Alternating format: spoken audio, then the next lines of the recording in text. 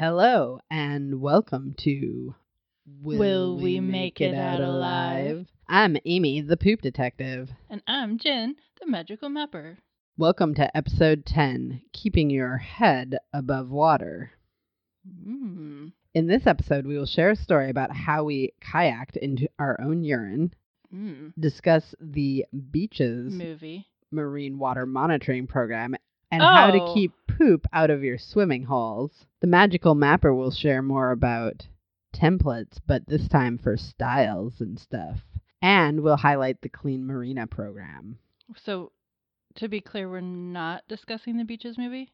Correct. Oh. But you are the wind beneath my wings. Oh. Don't tell Sarah. Okay. Well, before we begin, tomorrow, June 5th, is World Environment Day. Woo! So this year's theme is beach air pollution and some things that you can do to celebrate. And that's from like the sugar beets, right? Because those things are super stinky. No. It's how to beat it into submission or non-existence. Wow. Sounds kind of violent. Yeah. Well, some things you can do to celebrate include planting trees, cleaning up trash, or biking to work. We'll provide links on our website with more information. Well, to dive right in today, as some of you may know, but I have a little bit of a public health background. And part of my interest in that work is because I love water, especially recreating in it. But not drinking it. Unless it has fizzies, and then I still love it. But unfortunately, with the knowledge that I've gained through this work, it also makes me aware of the many unseeable hazards associated with swimming in open water. This becomes quite clear typically when I travel abroad and have less than ideal sanitation situations.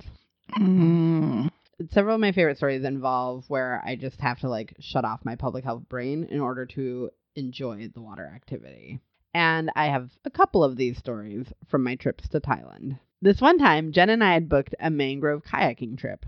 We already had to delay the activity a day because we were still recovering from butt pee. If you want to hear more about butt pee, and who doesn't, you have to listen to episode 7, Poop Happens. So yeah, I was already a little jaded about the lack of appropriate sanitation practices in Thailand, which had just led to me and Jen both getting sick. No fun.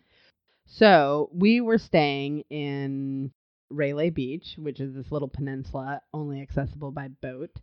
And when we arrived in the mangroves, it was, I don't know, maybe an hour later or something. Yeah. They had suggested that we all use the restrooms prior to getting in the kayaks, which I was totally happy that they were suggesting that. We walked out onto this elevated walkway towards the kayak launching structure and were showed the restrooms. They were also elevated above the mangrove wetland area below. I entered the restroom, and it was my first squatty potty. Mine too. Now, some of you might be thinking of those weird footstools with the unicorn poop, but these squatty potties are the originals, where they're kind of like a flattish porcelain structure in the ground with two kind of foot-molded spots where your feet go, and then a bowl, and you kind of stand over the toilet and squat a little. And then there was a bucket of water with the ladle that you would use to pour water over the bowl when you were done. I was kind of excited to get to see one of these, as I had heard about them, but so far we had only experienced Western toilets during our visit. Maybe sometimes with a bidet. I'd certainly seen that. Lots of bidets. But unfortunately, the elevated toilet built over the water also drained directly to that water. No treatment, just straight down into the water below. So while I peed, I have no idea what everyone else was doing there. And I certainly know just 2 days before that, I had butt pee. So it's a thing that certainly can happen there. Right. So we leave the bathroom and kind of continue down the walkway. It kind of went down closer to the water. We weren't quite as elevated. And then I think of the structure that we launched the kayaks from, or launched into the kayaks, was actually floating on the water, I think. I think you're right. So we get down there, and the kayaks are those sit-on-top kayaks where there's holes to the water below. So basically your lower body is mostly wet the entire time you're in the kayak. So when I see the kayaks after just using the restroom, my stomach sank a little bit. I did not want to sit in human waste and kayak around. I joked with Jen about not going for several minutes before finally being able to convince myself to get into the kayak. I mean, I was going to go either way. Jen's like, I'll sit and poop. I don't care. Her butt pee right. wasn't as bad as mine. So basically, to get into the water, I just had to shut my public health brain off and connect to my love of water and seeing cool stuff. And we did get to see some cool stuff. We saw muddy mud skippers, which were actually up on the beach. We went through several caves where we got to like kayak through them, and it was kind of like not very high above our heads, really. Super cool. We saw a monkey. We got out of the kayaks and explored a land cave that has paintings in it that are estimated to be 3,000 years old. Super cool. Including, like, there's quite a few images in there, but one of them is a red hand with 6 fingers. Do-do-do-do-do-do-do-do. Thankfully, we did not get sick from our kayaking experience, and we got to see some cool things. But sometimes having a public health brain can be a real burden for the fun brain. Glad I don't have that problem, unless public health brain Amy's with me. So as you just heard, Amy is scared of poopy water, but also of missing out on adventure. So outside of the gross factor, why am I so worried about poop or other pollution in the water? Well, poop specifically can carry bugs, which can make us ill. And as my boyfriend so dad jokedly pointed out, yeah, that's a word, there are bugs that can carry poop too. Dung beetles. Oh, yeah. And once some of those poop bugs, not the bugs that carry poop, but the bugs in our poop, get into the water, they may be able to survive and continue to make people sick. Ew. In science terms, we're talking about viruses, pathogens, and parasites. We have certainly talked about poop on this podcast before, but I just wanted to provide a little refresher. With the nice weather here, we thought we would raise awareness related to resources for you to have a healthy and safe trip to the beach. What to watch out for, where to find resources, and what you can do to be a good steward of the beach. Wait, do cats even swim around here? I mean, it rarely gets above 80 degrees. Well, many of you may think that the salt water of Puget Sound or the outer coast is too cold. Yes. But for those of us that get a hankering for water anytime it gets above about 75 degrees, there are some warmer places that you can find to swim. Oftentimes it will be a specific shallow bay where the water stays warmer than the surrounding areas. Lower Hood Canal, for example, like Tawana State Park, can be quite warm for swimming in the summer. Sometimes the water will even be warmer than in Lake Cushman. Really? Well, whack fact, the top 10 feet of the water's surface holds as much heat as the Earth's atmosphere. What does that even mean, Jen? That's why the shallow bays are warmer. Now I understand. The last thing that someone wants to worry about when headed to the beach is whether or not they're going to get sick or get a nasty rash. Ew, yeah. What do we have to worry about when swimming in the water? Waterborne illnesses are typically transmitted through untreated human or animal waste. Ew. Where they're shedding viruses or pathogens and making people sick. This can include things that are really scary and not such a big deal here necessarily anymore, such as typhoid fever and cholera. But things that you might hear about more closer to home are like Giardia, Cryptosporidium, E. coli 0157, norovirus, which we also talked about in the Poop Happens episode. Yeah. Most of those last few cause the butt pee. Ew. Whack fact. A mouthful of seawater contains millions of bacterial cells and thousands of phytoplankton and zooplankton. And if those bacteria are from a bum... Bad news bears. Just one mouthful. So how are these waterborne illnesses spread? So lakes, rivers, and the Salish Sea can become contaminated by untreated runoff from agricultural sites, sewage overflows, or stormwater runoff events. It's best to avoid the water anytime it rains and probably for a day or two afterwards, especially if the water that you're going into is getting runoff from urban areas or you're in an urban area, basically. Right. They can also be caused when a sick person is in or near the water. Even a speck of poop from a sick person can contain millions of viral or bacterial cells. Ew. So, swimming while ill can easily result in contaminating the water even if the person doesn't have an accident in the water. Wait, what? I've heard a great statistic that the average person has like 0.4 grams of feces on their body at any given time just because of improper wiping technique and poor sanitation, like showering. Oh, that's gross.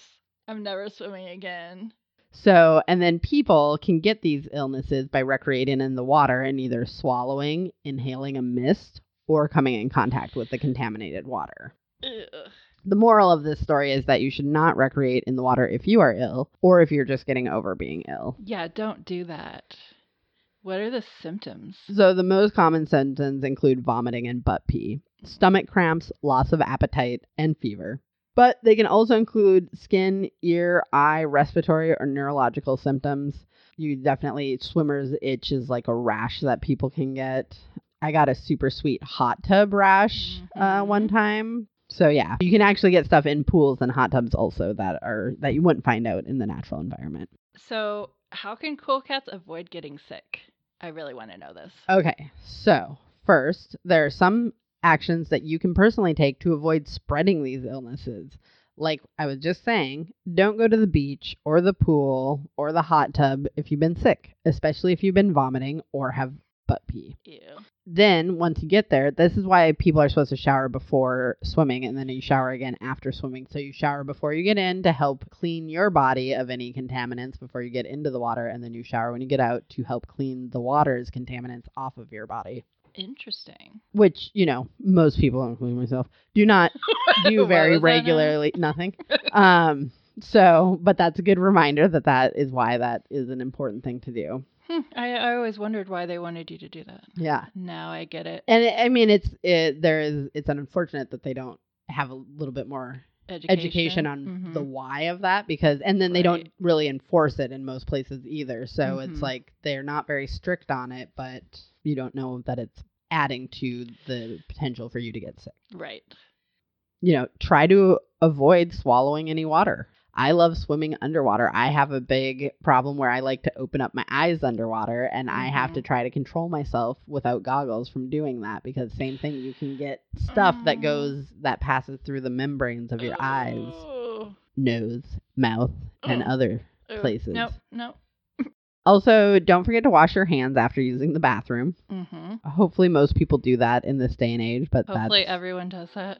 Although I know very that's important. not true. If you do get sick at the beach, you can also self-report your illness on the Surfrider crowdsource webpage, Sick at the Beach, link in our show notes. They describe it as a crowdsourced collection of self-reported beach pollution sicknesses. So they're just trying to kind of collect information to see where people are getting sick. It helps them identify an outbreak. They also do recommend that you report to your local health department if you think you've gotten sick from surface water. Or a pool, for that matter. Right. And then also when you're at the beach, be a beach steward. Do your part to help maintain and protect our public beach access sites. Leave the sites cleaner than you find them. Pay attention to the toilets. Like, actually get your pee in the toilet? Yeah. Guys? And poop, too, maybe. And poop. Not all over the outside. Ew. And then or the walls. The cleaner people are like, I don't know, just rinsing that down. I don't know where that goes, especially if you're at like a porta potty or something. Just goes outside. Poop runoff. Ew. And if you do see something spilled in the water or that looks like some kind of pollution at a beach in Washington, you can follow up with the Department of Ecology's spill response line.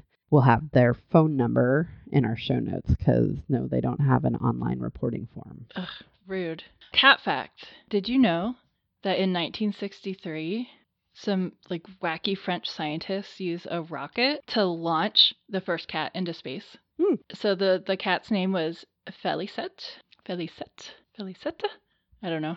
I'm not French. But she actually made it safely back to the ground following a parachute landing. Do not ask me how in the world this happened, because I have no idea. Fascinating. Right? If only she could tell the tales of her journey. Exactly. Jen, but did you know that we can also see real-time monitoring results from local monitoring programs? Wait, no? Really? Wait, are there maps? Some of them have maps. Oh my Some God. of them have things that probably could use some help. from you Tell me more. specifically. Tell me more. Okay, so these resources also help you stay safe and healthy when you're at the beach. Mm-hmm. So before you head out to your favorite beach, check out some of the local monitoring program websites to make sure the beach is safe for swimming.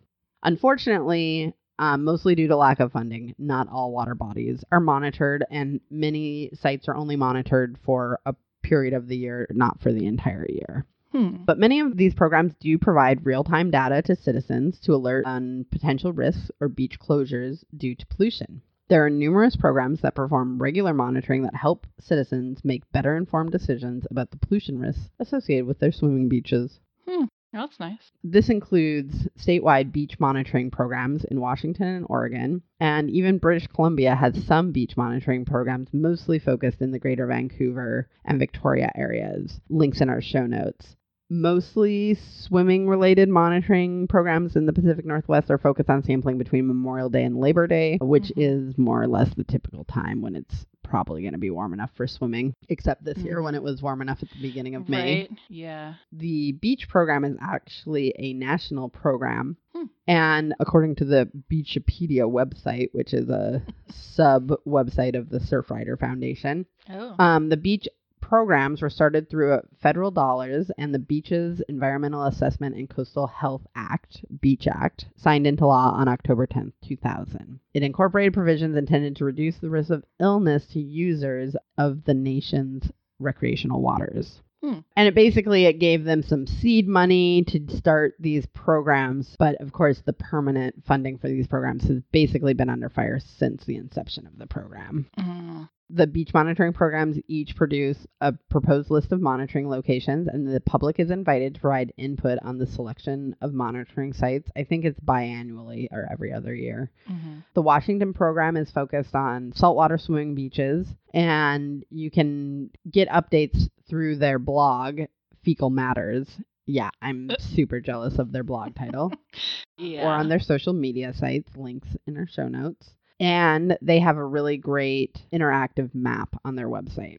The Oregon Beach Monitoring Program monitors waters along its coastline. Some, it sounds like, are freshwaters in addition to the saltwater. But in Oregon, the public is guaranteed free and uninterrupted use of all beaches along the coastline. Therefore, they issue beach advisories, but not closures, which I just think is very interesting. That's very interesting. Yeah, like... Access to the beach. Uninterrupted access means you can get sick if you want to. Right. It's more important than public health. Yeah. Fascinating. They don't have an interactive map, so you have to kind of figure out where the beaches are on your own. They divide it into 3 areas, north, south, and mid. But yeah, their website could use a little bit of help. And, for example, the Oregon Health Authority already issued its first health warning on May 22nd for the Dee River in Lincoln County, Oregon. It was a no-contact warning issued due to elevated levels of untreated fecal waste in the water. Ew. That's poop. The beach has already been reopened, though, based on subsequent satisfactory monitoring results. And that's one of the nice things about these beach monitoring programs is typically they're doing weekly, bi-weekly, or monthly monitoring throughout the summer.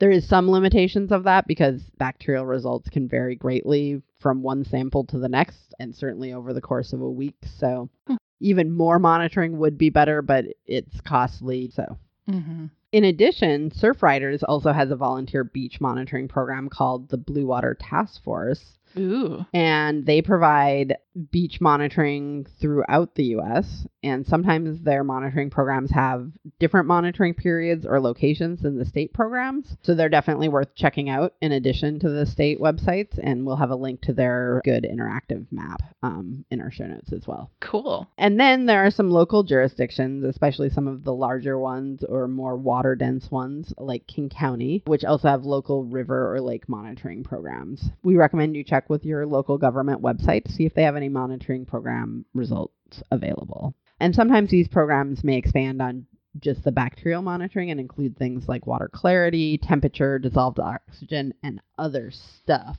Interesting. Speaking of other stuff, Freshwater harmful algal blooms. We've talked pretty extensively about saltwater algal blooms in episode 7, Poop Happens. Mm-hmm. But they seem to be in the news more and more, at least in the Pacific Northwest. And these algae can be toxic to humans and especially to pets. What? And just because there's algae in the water doesn't mean that it's harmful, but without testing, you can't be certain by just looking at it. Huh. Because even the kind of algae that's toxic doesn't always have the toxic symptoms. Ew. So even if you can identify the species, you can't tell necessarily if it's toxic or not without the test.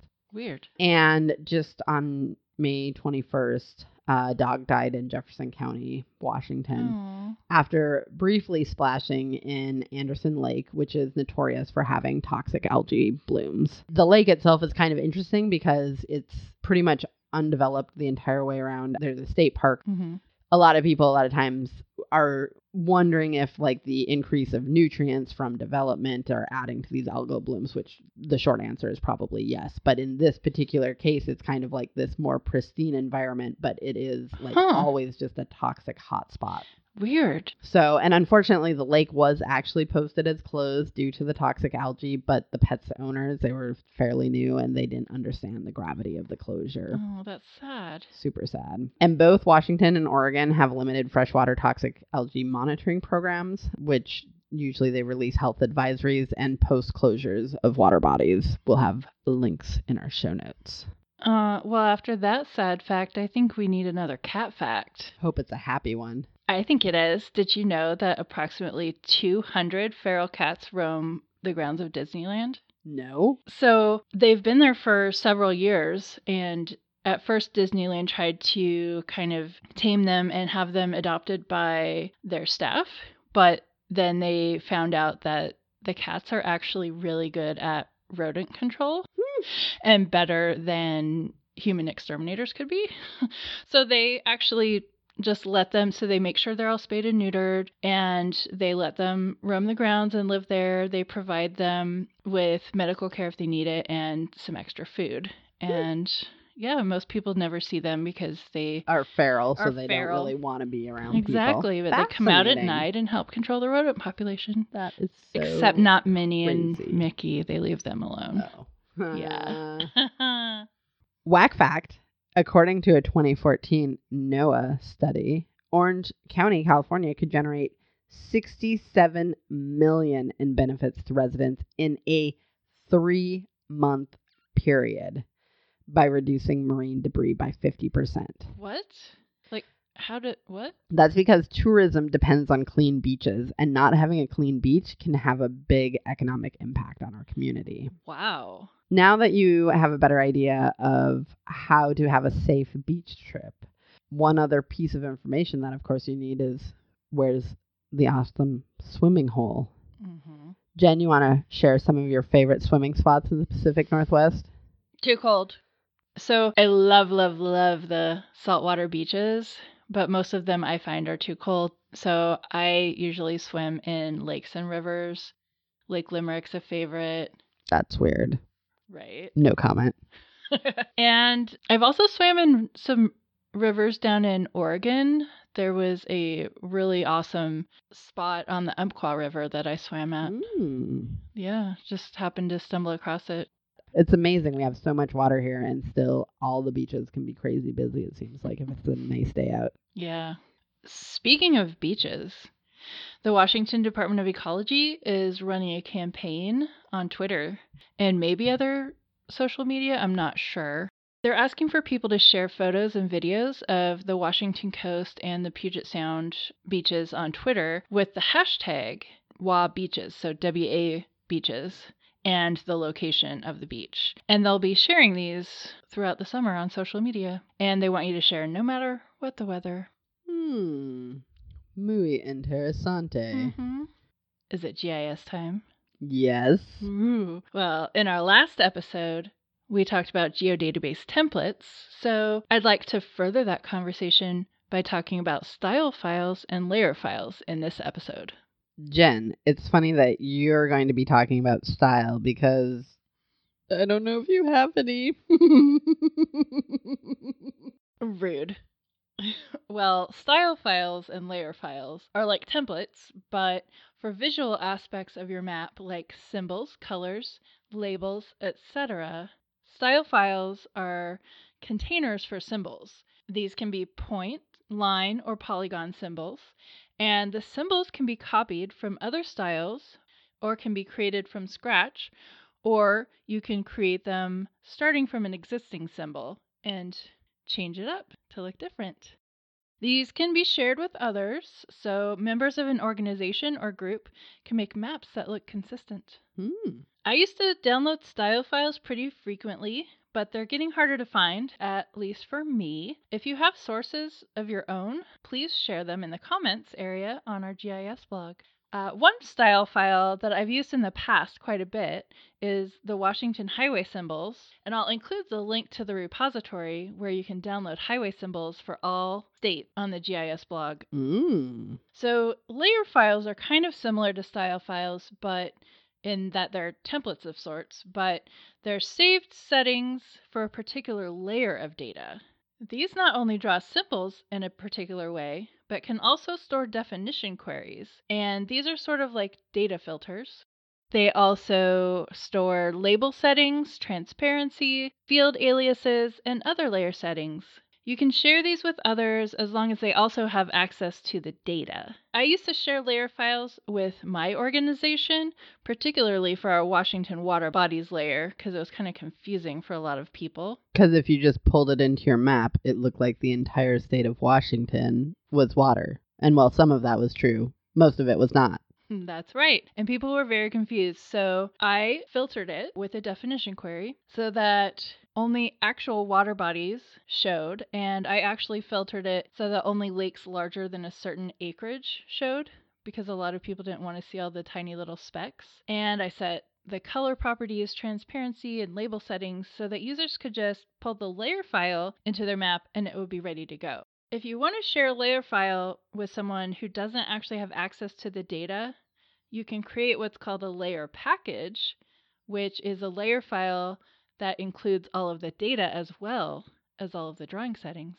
Very cool. I will say that I think these are great and important for two things: data standardization and for maintaining information when you're trying to, like talking about the water bodies, display something in a certain way where you have more data or different data in your data set, but the information that a particular set of people is going to be interested in at least is some subset of that. So very handy. It's also very handy just for myself because when I'm making maps, I pull in a layer if I want to symbolize it the same way every time, or if I need to put a definition query on it every time. I don't have to go back and redo that work every time. I can just save it as a layer file and then pull that layer file in instead. And it just saves a lot of time. Lots of benefits. So there'll be more information and links to some resources in the GIS blog on our website. And I'm going to move on to our next segment now. Yeah. Instead of citizen science this time, we're going to be talking more about a stewardship opportunity. And I want to talk about the Clean Marinas program. Clean Marinas is an eco-certification program where marinas, and sometimes boatyards and other boating facilities, that meet all legal regulatory requirements plus a percentage of additional voluntary best practices can be rewarded for being good environmental stewards. There are programs in several U.S. states and around the globe. So Gig Harbor Marina and Boatyard is the latest in Washington to receive the Clean Marina certification, and they received it in late 2018. And they did so by improving oil spill response, reducing and properly managing hazardous waste, and providing a free sewage pump-out service to boaters. Free sewage pump-out is an awesome idea. Right? I think they actually got some matching funds in order to make that happen. Nice. Yeah. In addition, they adopted the Clean Marina best management practices and have committed to educating boaters about how to prevent oil, sewage, debris, and soap from getting into the water. Cool. All good things. Yeah. Besides providing cleaner water, benefits include fewer regulations and less costs for regulatory agencies, as well as reducing waste disposal costs for marina operators and attracting customers who will respect and follow good boating practices. They may even pay more to support certified clean marinas. Studies show that marinas that are certified as clean marinas actually can charge more and make more money. That's yes. cool. Mm-hmm. Yeah, marinas can also fly the Clean Marina flag, literally. Each state has their own Clean Marina flag. Pretty cool. And they also get free publicity. Certified marinas can use the Clean Marina logo in their own promotional materials. And other companies may also offer incentives or discounts to clean marinas. Cool. To become certified in Washington, there's an application process that involves filling out a questionnaire, having a site visit, and setting a 1-year goal. There's no application fee. That seems like why wouldn't you want to do that? Right? Also, to be clear, keeping your head above water in this episode refers to your boat head and how you keep your sewage out of Puget Sound. Yes. What if our listeners aren't big fancy marina owners or operators? I feel like there's probably only a few of those people out there. What should they be thinking about, and what can they do to help? Well, if you're a boater, or even if you live near water, you can check to see if marinas in your area are Clean Marina certified. If they are, why not thank them and support them?